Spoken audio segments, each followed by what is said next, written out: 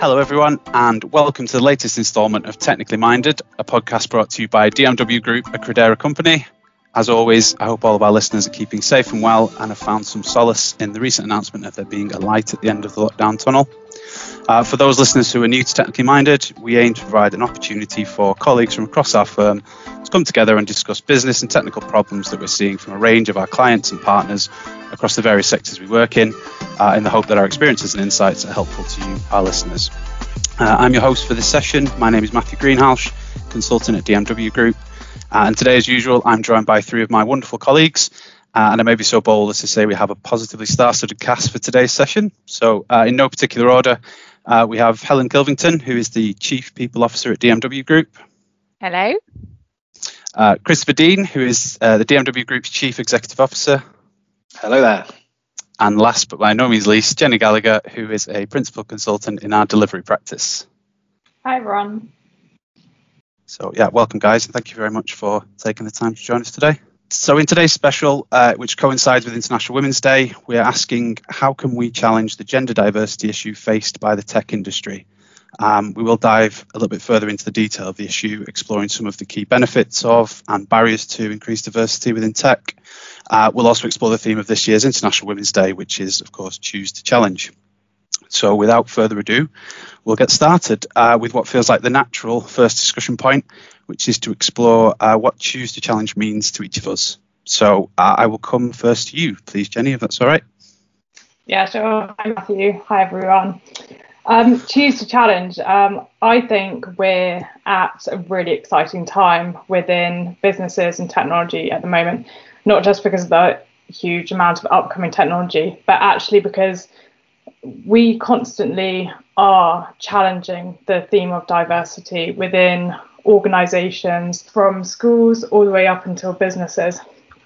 And it is ultimately all to do with the fact that previously, I remember when I first started my career, it was almost the norm just to accept that, do you know what, there aren't as many women, for example, in technology. And now it's just not accepted at all. We're constantly challenging ourselves to say, okay, can we make our workforce more diverse? Can we actually challenge what we think are what is the unconscious bias, for example?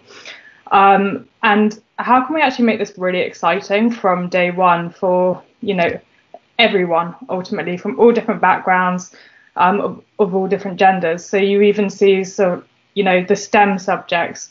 I see that there's STEM subjects within universities and within schools. I really believe that there's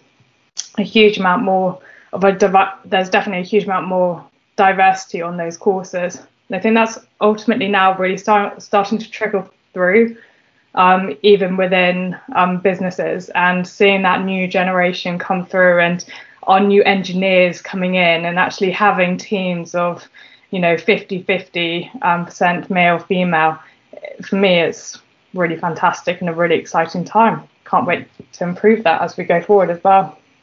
Yeah, it's been fantastic in our own company to witness as we've recruited engineers into our organisation, that we have got much more of a balance, and how much, particularly technology has come on in the last sort of 10 years or so. I was reflecting, I was out on my lunchtime walk just now and thinking about how much the landscape has changed over the last 10 years, which is probably when I started really getting involved with diversity. I was working with an organisation at the time who were really on, I think, really proactive in this space, and we saw the emergence of the 30% club, and I was just looking back at some of the data. Last year was the first time in that 10 years when actually about a third of the top 350 or the FTSE 350 actually started to meet some of those targets. So I suppose, in one hand, we've come such a long way from when I started, and in the other, there's still huge improvements to be made. And I suppose that's what Choose to Challenge means to me is that I don't think we should accept the status quo. I don't think we should accept that we've got it really good. I think we continue to make it comfortable for people in our organisation, hopefully in other organisations, for people to put their hand up and talk about what they'd like to see, what improvements they'd like to make to our workplace structures, etc. Yeah, I completely agree, Helen. I was thinking that the job of senior management in firms like ours and the bigger firms is to make the environment comfortable to encourage that challenge. The choose to challenge thing isn't just about a personal choice to challenge. It's about feeling safe and positively being encouraged to look for ways in which we can improve diversity.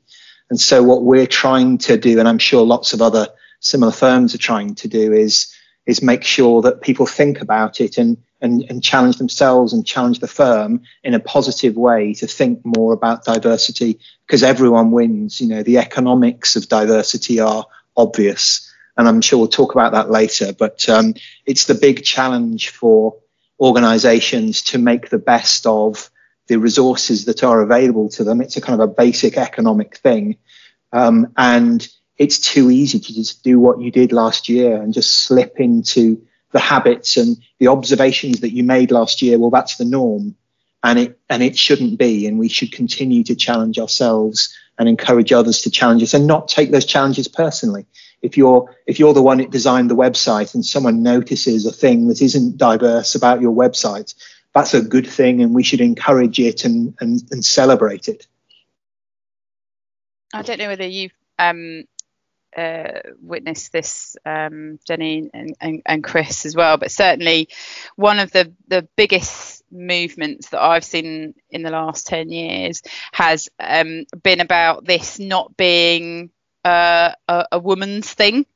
And I can remember getting in auditoriums full of women where we would talk about things that were particularly relevant to women in the workplace. It feels so much broader than that now, which is fantastic. And having it as a core business part of our strategy, that's so much more helpful than I think where it was, because it's much more inclusive. We're in families who share a lot more of the caring responsibility. This is a societal challenge as well as an organisational challenge, and it just feels much more collaborative now. Yeah, I think for me it's now not an objective to get women in top positions. It's an objective of creating diversity and inclusion in the workforce and making sure that everyone's opinion is valued and everyone's opinion is valuable, and respecting that.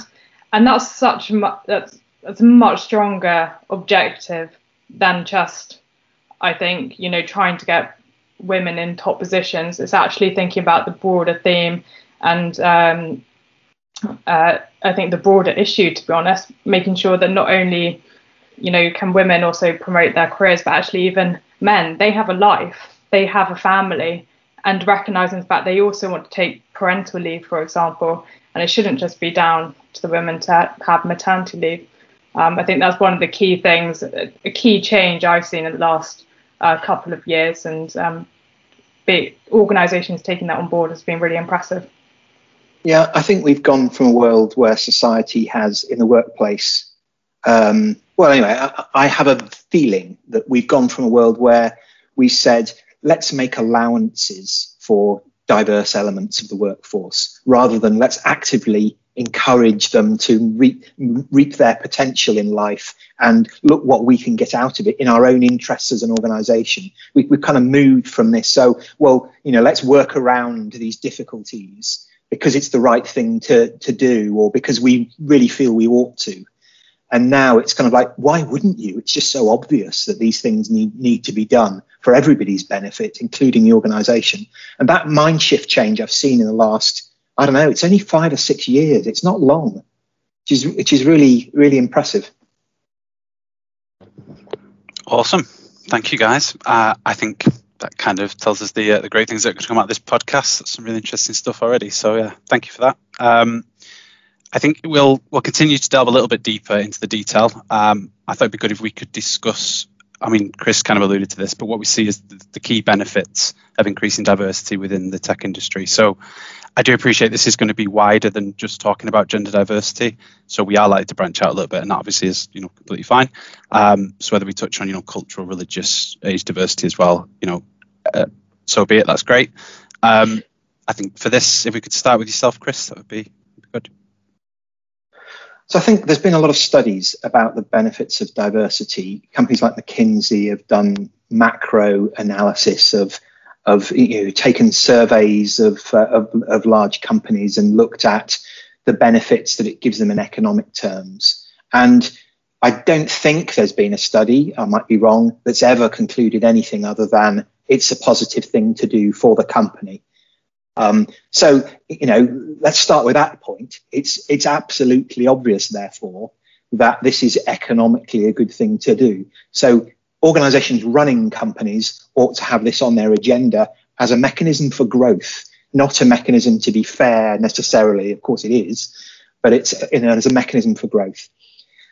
Some of the things that drive that growth, I think, are quite interesting. I think we're getting to a world which is different from, again, the way things were when I started in this business, whereby some of your clients will look at your diversity and say, I'm not sure I want to work with an organization like you unless you're at least trying in this space and frankly, making some progress in it. Warm words are all very well, but I want to see some diversity in your organization. You need to reflect society. Otherwise, I'm worried you're not a good employer, and I don't want to be associated with firms that aren't good employers. So that's an important thing. I think it's also, if you look at more internally and you say, what's it like to work in a diverse organization? There's diversity in all sorts of manners, as you said, Matthew, and one of them is diversity of thought. And if you come from different backgrounds, if you come from a different way of thinking, if you are blessed by having an alternative position in life to others who are in a meeting room, you can bring another perspective to a problem. You can think alternatively. You can come up with solutions. You can think about other communities in a different way. Every offer that we make as a business, and every other business will have a similar scenario whereby it's not just one demographic you're aiming at. You want to think about all sorts of demographics. You want those demographics represented in your business. So it kind of goes without saying you're a more powerful business the more diverse you are, because you can take into consideration the networks, the drivers of various different parts of society. Of course, you'd want to be diverse to be able to address them.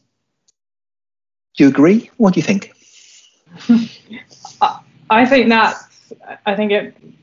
my sort of point follows on exactly from that, and also to do with the demographic. There's been a shift within technology where we now very much focus on agile ways of working and doing iterative deliveries. And as part of that, one of the key success factors is also listening to your user groups and developing your product according to the user group. And I think those people who are, engineering the products, the best thing for them to be able to do is actually understand their user groups in order that they can develop in the right way. And I think the user group is 9 times out of 10 always going to be a diverse range of people, because that's the world as it is.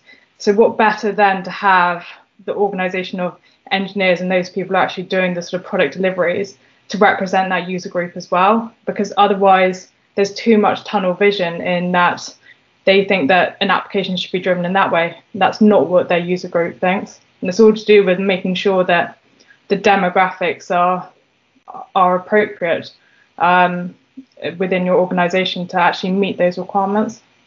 Yeah, I totally agree. I think, being representative of the communities that you serve or work alongside just makes sense. And as you said, Chris, we know it makes financial sense as well. I think there's probably a wider benefit that we haven't touched upon because we've been thinking about it in our from a business context, but we started to talk about it in the first question, and that's a societal one as well. If we start making space, if we start diversifying and representing different communities within our organisations, we hopefully improve the ability for generations who come behind us to be able to make the choices that they want to make, wherever that might be, whatever industry that might be, whatever personal life choice that be. That makes it sound a little grand, I suppose, but I think in our own little way we're all contributing to that wider societal view. No, I agree. I think the 2 points that kind of jump. So we all use tech, regardless of our background, our gender, our culture, whatever it be. So it's an issue that affects everybody. So everybody being involved makes sense. And I think you've all kind of touched on again is that kind of the cyclic nature of diversification. So, as you look to diversify and provide opportunities to other areas, other people, whoever they are, you breed more diversification and it grows and develops. So it's, if you get it right, it's self-sustaining as well. And it's something you can keep supporting and driving. I find it interesting, Matthew, just another point on that, that one thinks of private equity investors, for example, corporate investors as very hard-nosed. They run by a spreadsheet and things are done almost entirely for gain reasons, for profit reasons. And yet private equity investors, for example, want to make sure you have a diverse board, that you have diversity in your senior leadership, and you're looking for diversity across the firm. So even those who are, have a reputation for being business driven and thinking about things in terms of spreadsheets, are also convinced of the benefits in hard terms of diversity. And that says a lot, because these are smart guys, and these are people who make a living out and put their own money on the line, personal money in many cases, on betting on firms and their future. And what they're saying is they want to bet on diverse firms, which is an interesting leading indicator. Yeah, and I guess a lot of that is to do with the studies in terms of diverse organisations outperforming others. I would suspect there's also quite a lot to do with risk in there. So the organisation that I was working for 10 years ago, so much of the investigations as to why that organisation fell in such quite a sharp or steep way as it did was, that board was all came from the same place as each other. There wasn't any disagreement. They all thought that they were doing the right thing, quite rightly, and there was no challenge. No one was coming from the opposite perspective. But I think, in terms of risk, if you've got it's now called a critical friend, isn't it? That on leadership teams, if you've got people that actively challenge you about the decisions that you're making, then it's much more likely that you're going to make better decisions in the end. Perfect. Okay, thanks, guys. So yeah, I'm sure we've not touched on all of the benefits, but we've had a good kind of discussion about the benefits that diversification can bring to businesses and the wider tech industry. So I think, we wouldn't be having this call if we didn't recognise there is an issue with gender diversity in the tech industry. So I think, naturally it'd be good to explore what do we see as the kind of main barriers to increasing diversity. And just to complete the kind of the circle here, if we could go to you, Helen, just to start us off on this one, please. Yeah, sure. So clearly from statistics that we've got access to, in the UK, only 16% of technical roles are filled by women. That figure gets worse for engineers, which is only 5%, and better for IT program managers at 30%, or in comparison with other industries, certainly. Jenny, you've already touched on it. You know, there's certainly something that happens at schools that limits the amount of women who end up going into these types of interest, these types of roles in the organisation. And I think there's lots of organisations who are doing things to really help with that, and it's obviously starting to bear fruit as well. We're starting to see more graduate places are taken up by women on computer science courses, which is fantastic. And lots of the old adages of a woman being the only woman on a computer science courses are now luckily becoming a thing of the past. But I think organisations have a real role to play in making sure that as women are coming up through or looking at their organisation, starting a recruitment process in the organisation, that we make sure that we represent our own diversity, because I think that's really helpful if you're seen to be able to demonstrate that you are diverse, that you have women in a range of different roles within the workplace, which is kind of the point I think, Chris, you made about the cyclical nature. More diversity will lead to more diversity, will lead to, that's a really helpful thing.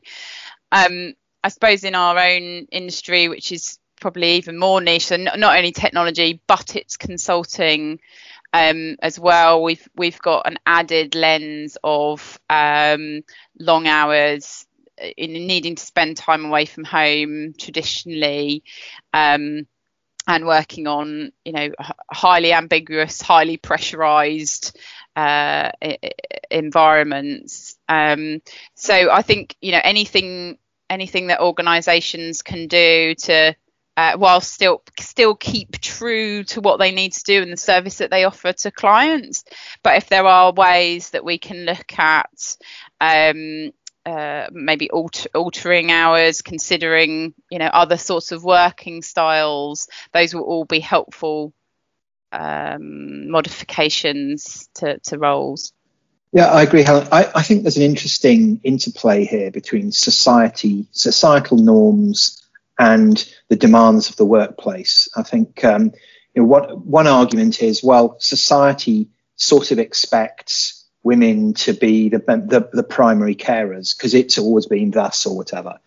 And Jenny made a very good point earlier. Like, it doesn't have to be, and why should it be?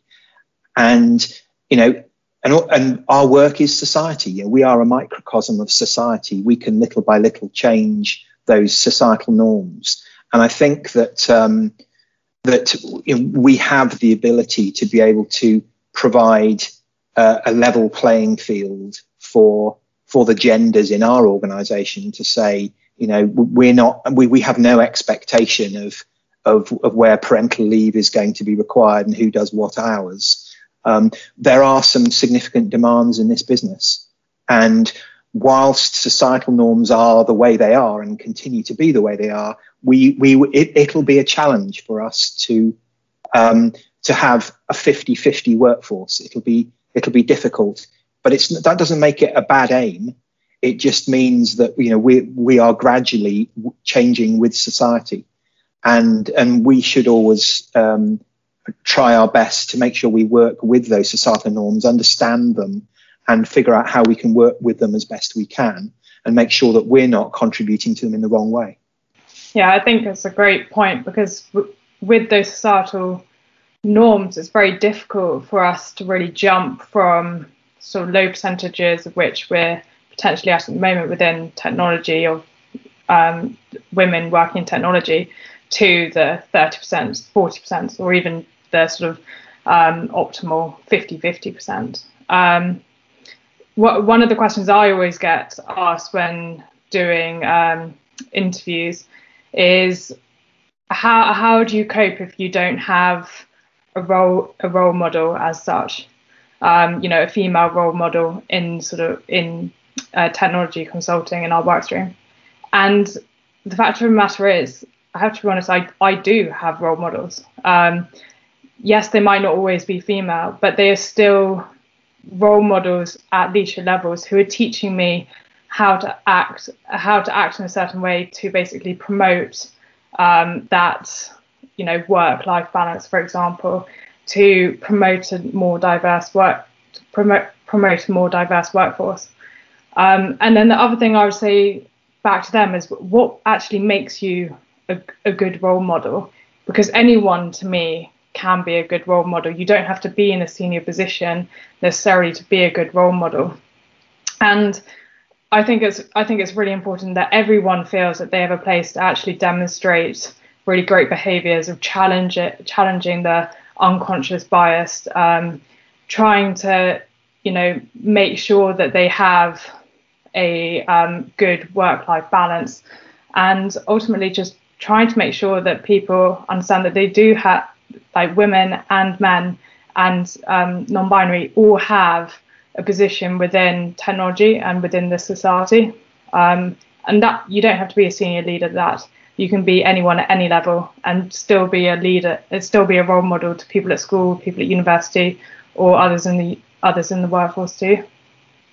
A question from me, Jenny, if I may follow up on that. How do you think we should address the point you made earlier about the difference in the percentages of boys and girls taking STEM subjects at school?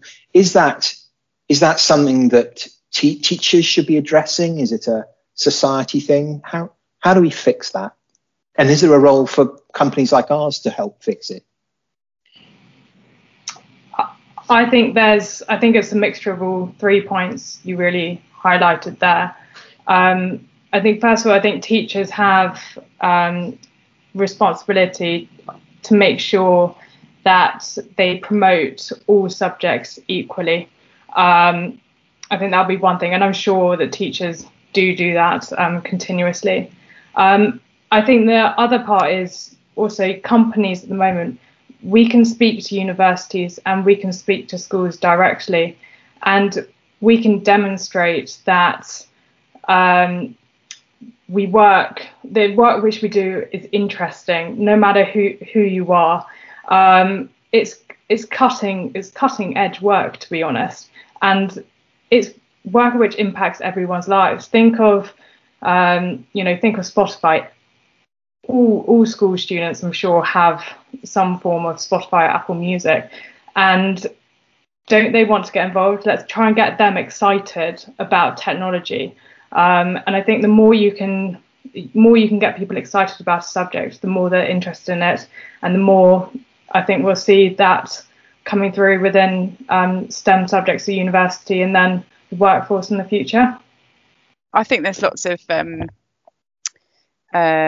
responsibilities for parents as well, and certainly in my role I get an awful lot of questions from dads who are taking now much more of an equal part in bringing up children, which is so if you've already got much more equality that's existing in the first thing that you see and you start to orientate yourself around as a child, then hopefully that will again mean that as our children and our children's children grow up, then they themselves will have be able to make choices that where it doesn't matter what gender you are, because I didn't grow up seeing only my dad going out to work or only my mum going out to work or whatever, and start to break down some of those some of those stereotypes. And I know there's lots of organisations who are starting to support that much more heavily, and breaking down some of the barriers of parental leave, it being not about your gender. I think you were talking earlier, Chris. This is not about the primary carer. Yes, we know that women are the only sex at the moment who are able to have children, but in terms of the caring responsibilities and the ongoing caring responsibilities, and that's a decision between whoever is in that family and whatever family makeup. So I think there's a part to play for organisations there as well. Awesome. I think it ties into that kind of point that other people have raised, and I think it was mentioned at the start, is around highlighting and spotlighting exception regardless of gender, and whether you are male, female, non-binary. You become the role model, like Jenny was saying. You kind of support people into that sector. You don't take gender as like you were saying, I need a female role model. A role model is a role model. I think that's really, really powerful. And the idea of choose to challenge, it's almost like, again, we've all touched on it, or you've all touched on it in your conversations. It's more creating the ability to challenge, whether that's in your children, whether that's in your colleagues, whether that's in your work environment, whether that's yourself, self-reflection and saying, I will challenge myself. Like unconscious bias is something you never overcome. It's always there. So recognizing it, raising awareness and challenging it. I think that's why the choose to challenge theme of International Women's Day is so kind of resonant. It's really powerful. I think one area we've not touched on, although we may have briefly mentioned it, was around target and goal setting and the ideal of having a 50% representation in society. But it'd be great to have a conversation or a discussion around what we think the benefits of targets and goal setting and how that helps overcome those barriers. And possibly there might be a detrimental side to using goals and targets in that way to kind of encourage gender diversity. Should we start with you, Helen, please? Yeah, sure. Yeah, and I think if I think about it from a board perspective or a leadership perspective, I think you look at your KPIs, on a monthly basis.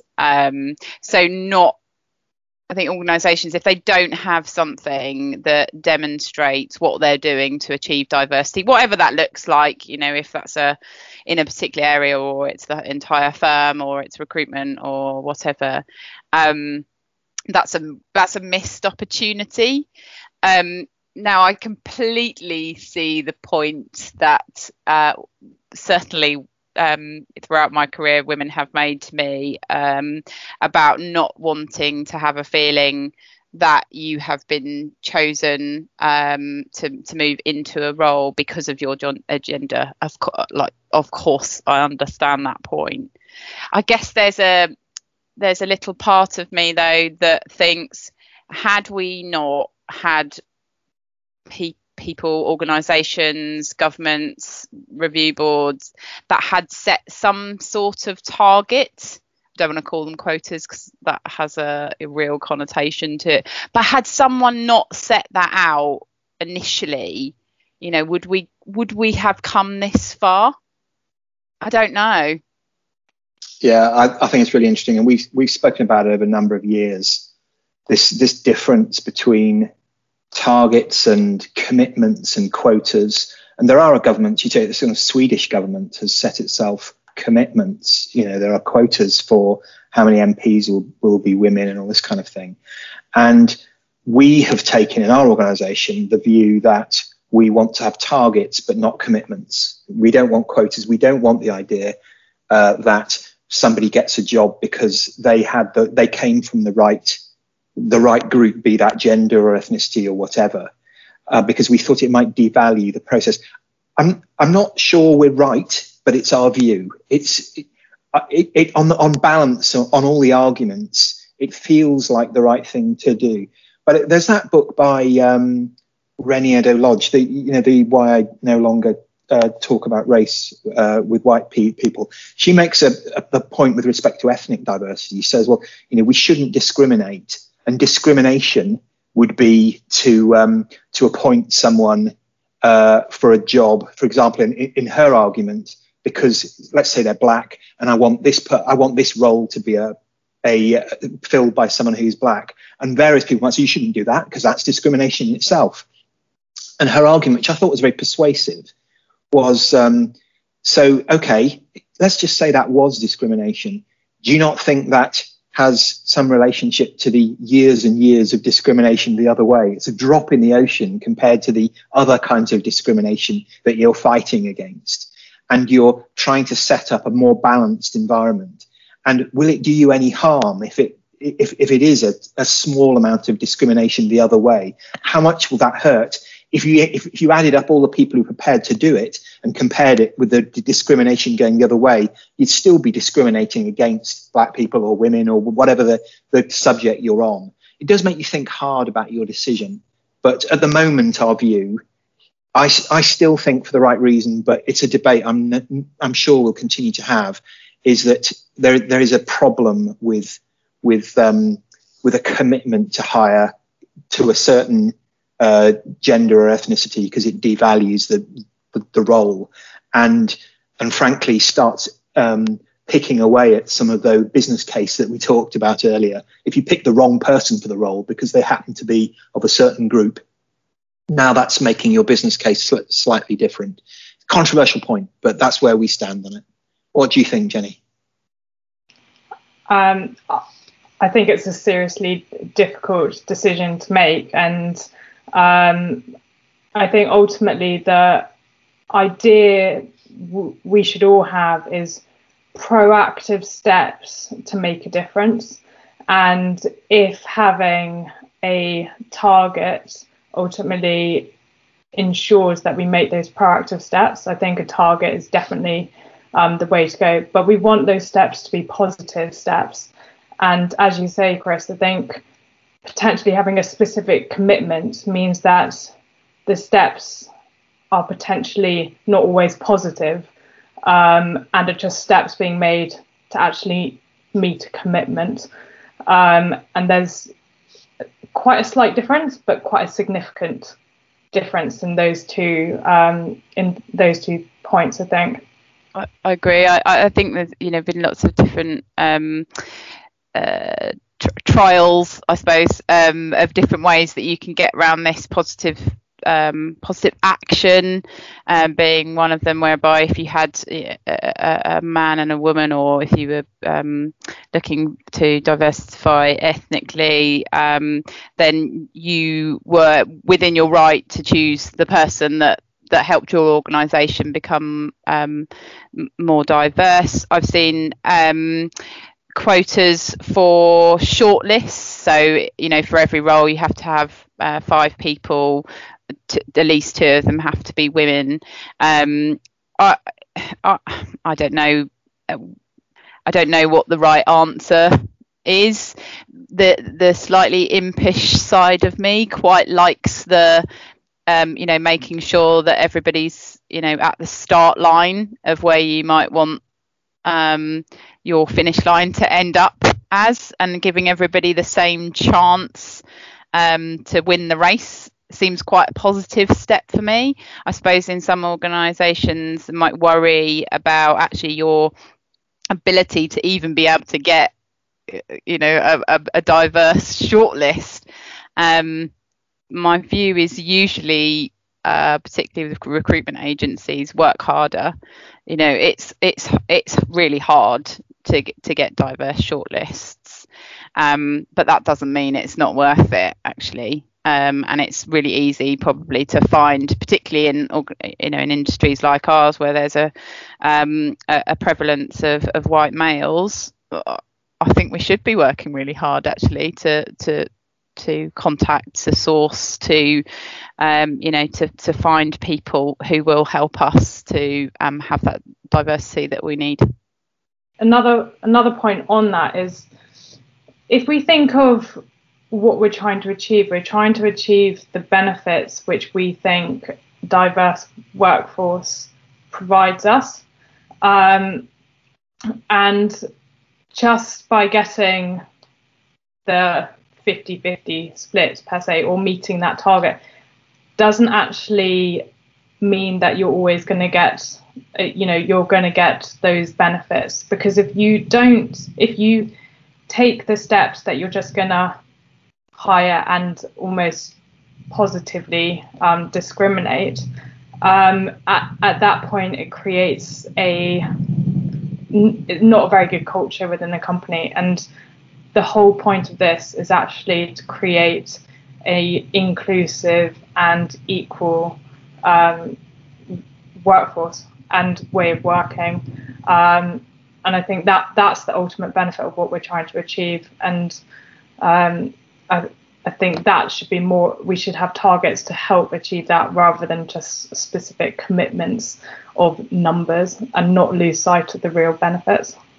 I think if you tie that back to the choose to challenge theme, is the idea, it's not a static thing that you're aiming towards. It's something that's constantly reviewed and checked. And as you diversify, more people of a diverse nature or background will feed into that process as well. So it comes back to that idea that it's cyclic, and as you develop, it supports the further diversification. So if you see it like an aim or a vision rather than a we must get to X, I think that's really powerful. So I think all that's left to do really is to say a huge thank you to our panel, Chris, Helen and Jenny, for making the time to share your views and experiences with our listeners. As always, if any of our listeners have any questions for any of our speakers today, you can always get in touch with us at dmwgroup.com/contact us, or by leaving us a short voice message on the podcast itself. We're always happy to have a conversation, and obviously we'll ensure you get a timely and thorough response. Finally, just a reminder to keep your eyes and ears peeled for our next podcast, which will be released at the end of March, which will explore how to successfully deliver transformative change. So a slightly different tangent from today's session, but equally interesting. A huge thank you for joining us and listening to the conversation today. Take care, and we look forward to speaking to you again soon. Thank you.